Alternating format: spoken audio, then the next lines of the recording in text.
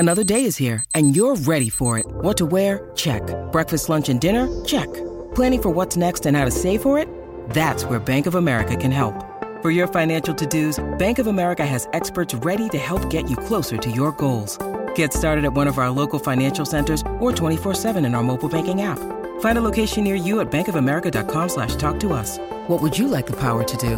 Mobile banking requires downloading the app and is only available for select devices. Message and data rates may apply. Bank of America N.A., member FDIC. This episode is brought to you by La Quinta by Wyndham. Your work can take you all over the place, like Texas. You've never been, but it's going to be great because you're staying at La Quinta by Wyndham. Their free Bright Side breakfast will give you energy for the day ahead. And after, you can unwind using their free high-speed Wi-Fi. Tonight, La Quinta. Tomorrow, you shine. Book your stay today at lq.com. Hello, everybody. This is Marshall Poe. I'm the editor of the New Books Network. NBN listeners like to read books and buy them. So we thought we'd tell you that right now, our friends at Princeton University Press are having a remarkable site-wide sale. You can get 50% off books, including ebooks and audiobooks, with the code 50, F-I-F-T-Y, at checkout until May 31. You can save some real money on Princeton University Press books. I encourage you to go there and check it out. Welcome to the New Books Network. Hello and welcome to the New Books Network. I'm Bernardo Batislazo, and in the podcast today we had Art Carden, who's an economic professor at the Brock School of Business at the University of Samford in Alabama. We're going to be talking today about his book, Let Me Alone and I'll Make You Rich, How the Bourgeoisie Deal Enriched the World, co-author with Deirdre McCloskey. And I want to say that this podcast is produced in collaboration with Ranjit Dinghi, who's editor of the book's review at EHNet. EHNet is owned and operated by the Economic History Association with the support of other sponsoring organizations. You can find a link to the review of this book in EHNet. Art, thank you very much and welcome to New Books Network. Thank you so much for having me. It's great to be here. Tell us a little bit about yourself. How do you decided to become an economic historian? Yeah, so this is interesting. When I first started at graduate school at Washington University in St. Louis, I was interested in political economy and public choice and public finance and things like that. And I knew Douglass North's reputation. And incidentally, my then girlfriend, now wife, was taking a class at the University of Alabama. She's 2 years younger than I am, taking a class called The Mind of the South. So we spent a lot of time every night talking on the phone about Southern history. And I started thinking, wow, this is something where there's a lot of neat work to be done. And I got really, really interested then in economic history. And of course, took the courses, worked with Douglass North and John Nye at WashU, wrote my dissertation on Southern economic history, kind of got sidetracked for a little while because I've done a lot of work on Walmart, and that was supposed to be a one-off paper, and that ended up becoming an entire research agenda. But fortunately, in working on the book with Deirdre, and now I finally got to teach an economic history course this past May term for the first time in, over 10 years. So I get to return to my first love. Thank you very much. That's super interesting. So how was it that this collaboration with Deirdre came about? So a lot of this is it's sort of an interesting object lesson in being in the right place at the right time and trying to putting yourself in certain places. I met Deirdre when I was in graduate school, and she probably the first major interaction we had was actually the weekend before my dissertation proposal. She presented the first volume of the Bourgeois Era trilogy at WashU, and my advisor, John Nye, asked if I would pick her up at the airport and then take her back. And the answer, of course, is yes. Do you want to, spend 30 minutes in your car, one way there, another way back, with Deirdre McCloskey's undivided attention? And so got to do that. She found out about some of the work I was working on and thought it was interesting. I remember her exclaiming that I was ambitious when I told her I'd read the entire first draft of the first Bourgeois book. We continued to correspond over the next several years. And then in 2012, actually, we were both in the Competitive Enterprise Institute's iPencil video series.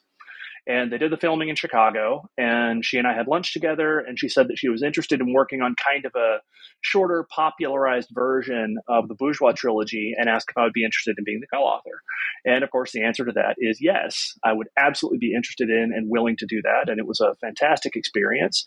I learned a lot about a lot of different things. There are a lot of ways in which, with respect to our collaboration, I'm kind of the Stephen Dubner to her Stephen Levitt, if you analogize our book to Freakonomics.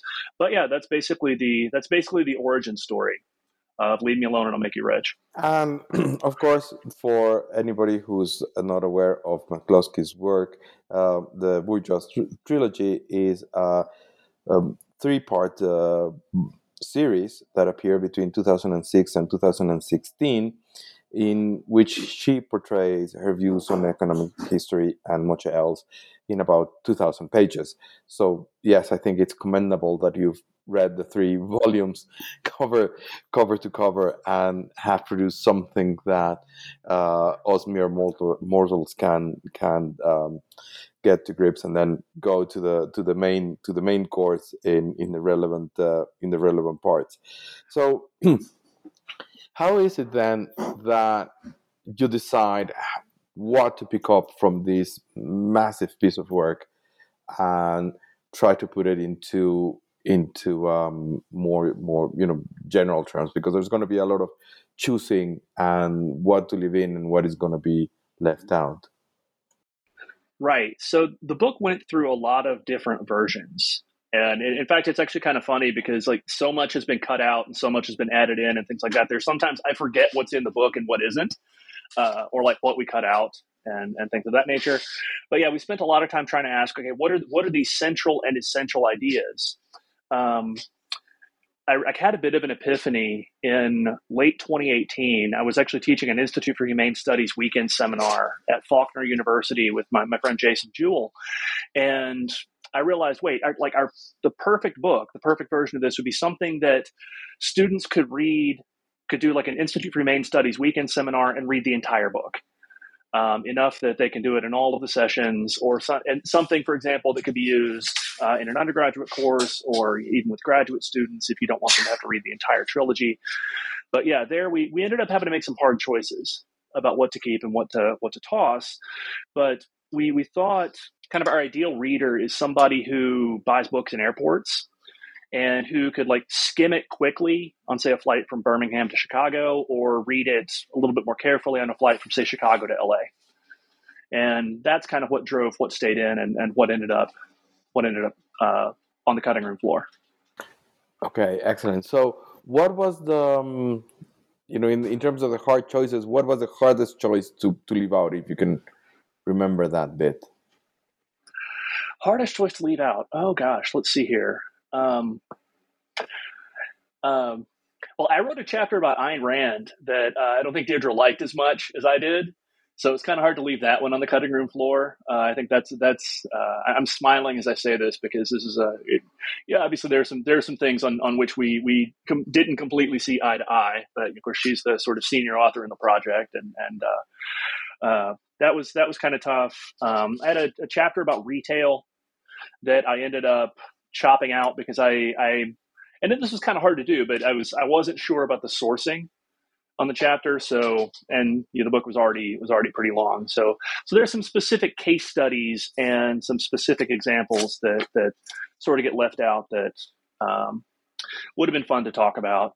A lot of stuff about different authors and the ways that they were writing about commerce in the 16th century and 17th century and 18th century. Again, a lot of that is either remains in Deirdre's big Bourgeois trilogy or in a bunch of other sources that we consulted that we ended up having to leave out as well. But that was, I remember, who was it? Voltaire, I think, who said he apologizes for writing a really long letter. He didn't have enough time to write a short one. So we ended up having to, we had to make a lot of hard choices. Yes, I can imagine. So let's get into the book itself, which is, as we agreed, trying to bring out the soul, if you want to, of this trilogy and present it to a wider audience. So the basic premise, as I understand it, is how liberty has been fundamental in the development of and progress of Western societies and world economics since the 16th century, correct? Mm-hmm. Yeah. Liberty and dignity are the kind of the two key words. Why dignity and why liberty? So liberty first, just for the reason that every economist kind of understands. Open and competitive markets are important because when people have the freedom to pursue profit, they get resources into the right uses and things like that.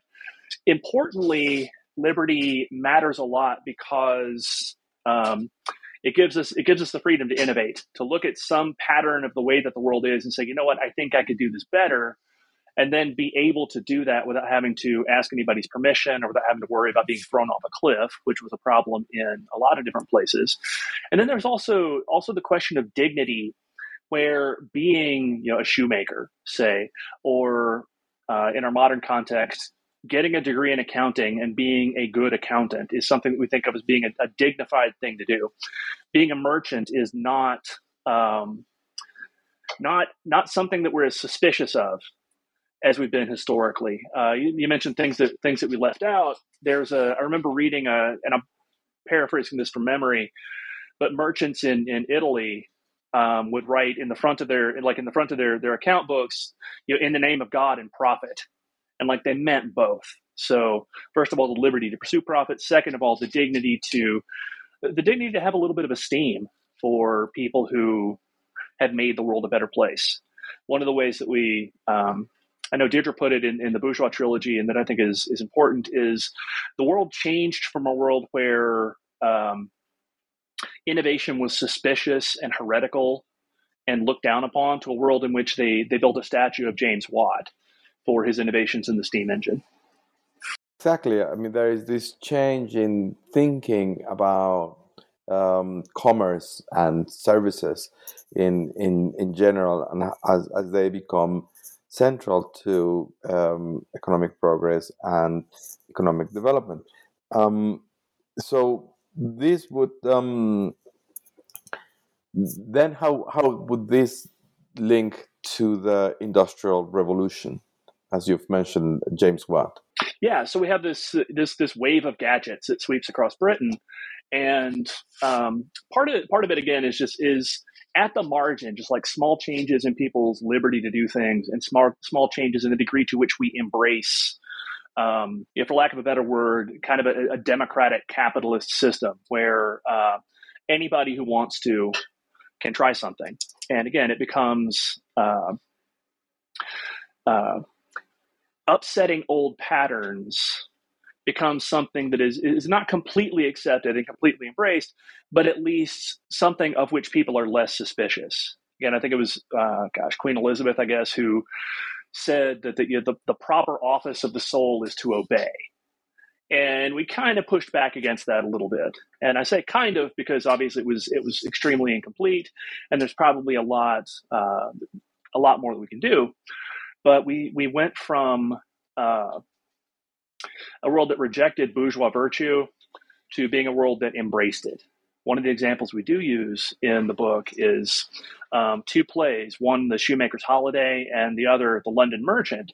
And The London Merchant is very much a celebration of commerce and a celebration of business and a celebration of honest dealing and innovating and things like that. And The Shoemaker's Holiday, which had come out about 100 years before in the late 16th century, was really kind of poking fun at the idea that a shoemaker could be noble, or the idea that making shoes could be dignified. Right. Let's briefly mention something that Joel Moyker raises in his review, and that has to do with the Enlightenment, and more specifically with how something that goes hand in hand with liberty is this market for ideas, this application of ideas in everyday life, and also key to progress. and that the comment that is made is that probably this importance of how to make these ideas applied is somewhat left out, giving too much importance to liberty. So how would you respond to that, or how would you feel about that? Yeah, so looking at the review, so he points out that he says that we don't really, or says that the Enlightenment plays no role in their account despite its commitment to ideas. If we didn't communicate that clearly, that's on us. The last chapter is about Adam Smith, and we're trying at least to convey the notion that, in particular, the Scottish Enlightenment was really, really important. Fortunately, my hope is that there'll be a second edition someday. So this is something that I would want us to clarify, because there's a lot of complementarity between the story that we're telling, or the story that Deirdre's telling, and the story that Joel Mokyr is telling about the Industrial Enlightenment, in particular in his book, The Culture of Growth. Right. Thank you for clarifying that, which is very, very helpful. And then let's go back and continue with the book. So the premise is all of these changes are happening in the 16th, 17th centuries, are very important. We have the Industrial Revolution, but then how does this portray into the 20th and 21st centuries? Yeah, so how do we apply this to the 20th and 21st century? I think we look at, and so I teach at a Baptist university that's very, very, very serious about its faith tradition. So I'll kind of put it in that context. So it's a place that, our students are very, very good at wanting to help people, like very, very good at wanting to help people. It's not really clear that they're as good at actually helping people as they would like to be. And that's just true of any human being. Where I think the application could be in the early 21st century is recentering our idea of what it means to live a good and benevolent life. A lot of churches, for example, they'll have like special commissioning services for, say, people who want to become missionaries. So they'll have like a special service recognizing that people who want to become missionaries, or people going into the military. Sometimes some churches will do this. I've long said that I think it'd be fantastic if they held a similar little recognition ceremony for people who took the CPA exam, something like that. Some people who went into innovative fields, or who again just decided to become a good accountant working for Deloitte or E&Y or another major firm. Recognizing, I think, that, say, Jeff Bezos and Sergey Brin and Larry Page have probably done more to advance the cause of education, say, than a lot of people who have deliberately set out to advance the cause of education and to improve education and things like that. So, in fact, actually, in one of Mokyr's articles, he refers to Google as the world's best research assistant. And I think about this every time I try to do something. I can look up enormous amounts of stuff and find enormous amounts of information that a few decades ago I would have had to go to a library to dig up. That's something that I would want more people to appreciate, that you can make the world a better place without necessarily directly and specifically intending to.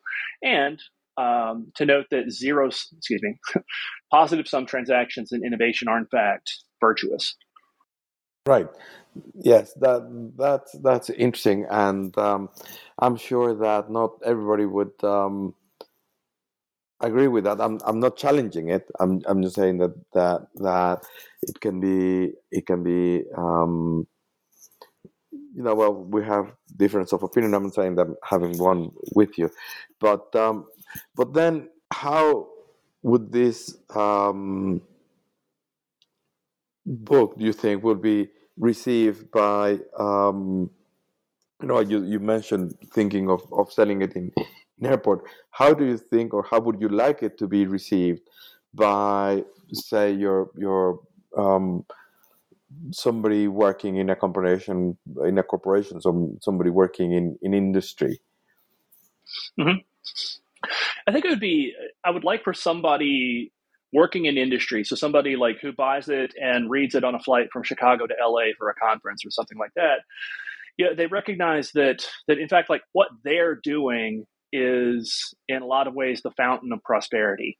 That we got rich. We created this world in which what we refer to as poverty in the United States is fantastic wealth in historical perspective. That this happened not because of redistribution. It happened not because we started giving more or anything like that. It happened rather because we embraced an idea that, say, like Calvin Coolidge expressed during his administration, that say the business of America is business, and further embraced innovation and creative destruction by noting that the creative part tends to outweigh the destruction part when we're considering the long run history of innovation. Right. This would be a very Schumpeterian view of innovation and economic growth, no? Yeah. So it's I would like to think that, yeah, so we should, obviously when Amazon comes along, maybe small local booksellers get knocked out of the market, though that's ambiguous. Or when Walmart comes along, companies that compete directly with Walmart are probably not going to be long for this world. We should note and acknowledge the fact that someone who puts their entire life into a mom and pop shop that gets quote unquote run out of business by Walmart, I mean, they've experienced a real and genuine loss, and we should acknowledge that and try to help them. But at the same time, it's also worth noting and worth embracing that again, the creative part of Walmart's entry or the creative part of Amazon's innovations far, far, far outweighs the destruction part insofar as they contribute an enormous amount to general human well-being. Right. So what would be then your final thoughts on the book in terms of, how is this second edition looking like? What is the feedback you're getting from other people on the book? Yeah, so the second edition, and this is just something I hope happens at some point. We haven't formally talked about it. The paperback is coming out, I think, in November. But yeah, my idea for or goal for a second edition would be just collect things like like the points that Joel Mokyr raises in his review, where either I think that there's a lot more agreement between what we're claiming or what we're saying and what he's stating in his review, and bringing that out a little bit more, highlighting the complementarities better, adding new evidence as it's come up, because that's one of the things I've noticed is just how rapidly new information emerges and how rapidly new scholarship comes along. We've gotten a lot of feedback, and in fact, actually, I think we say in the acknowledgments, like, email me if you have questions, comments, corrections, etc. And were we to do a second edition, I would like to basically take what we've heard, evaluate it carefully, and then amend the text accordingly. Thank you for that, Cart. So, what is while that is on the back burner, or rather on the back burner, waiting to see if it happens. What is your next big project? What are you working on these days? Yeah, so next big project, I have a handful of things. A couple of co-authors and I have a paper about retail innovation, specifically the careers of Saul Price, who did a lot of things, but launched the Warehouse Club revolution ultimately, and Sam Walton. That's going to be in Essays in Economic and Business History. I'm doing a lot of work right now about the South African economist William Harold Hutt, kind of digging into his ideas about institutional change, realizing that there's a gold mine there. There's a lot of stuff that Hutt said and that Hutt was doing first in thinking about the transition of Great Britain out of World War II, and then second, thinking about transitions in post-colonial Africa that apply a lot of important ideas we see, for example, in the public choice tradition.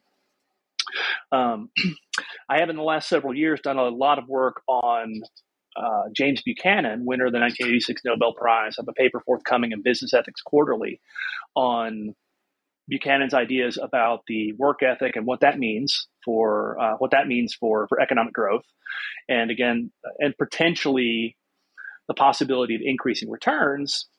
And then I have a handful of articles right now that I'm working on for the Elgar Encyclopedia Public Choice on slavery, capitalism, socialism, apartheid, the transitional gains trap, and coercion that should be available. Well, they're due on September 1st, so they'll definitely be available on the Social Science Research Network in draft form, at least by then. Super, that's very interesting. So where of the multiple things that you've mentioned, how are you getting the archive material to talk about South Africa? Yeah, so a lot of what we're getting there is from the Hutt papers specifically. So my co-author Philip W. Magnus has made a couple of visits to the Hutt papers at the Hoover Institution. So we have a lot of things directly from his papers. Something I'm discovering is the amount of really interesting archival material out there that is available online. Obviously, most libraries have online collections and things, but we were able to find, and this is actually a paper, our new paper that is in the Independent Review, we discuss an exchange between Hutt and an African religious leader named Z.K. Matthews, who actually spoke and gave an important lecture at the University of Cape Town in the early 1960s. And they're corresponding about what Hutt calls the need for ironclad constitutional protections of property rights in a world of post-colonial transition. So this, again, is Google serving as the world's best research assistant. We're able to find a lot of archival material out there that we may not actually even have to travel to visit an archive in order to get. And again, if you're familiar, if anybody listening is familiar with Phil Magnus's work, he's I don't know that the guy sleeps, and he has an incredible command of archival resources out there. My hope is to get out to Stanford at some point, maybe in the fall, and dig around in the Hutt papers a little bit. We have another potential collaborator who's an expert on South Africa who's going to take an excursion to the University of Cape Town for us while he's in South Africa in October. And we'll just try to scrape together whatever we can get. Super. That's super interesting. Thank you very much, Art. Thank you very much for being with us at the New Books Network, and hope to have you again soon with a new book project.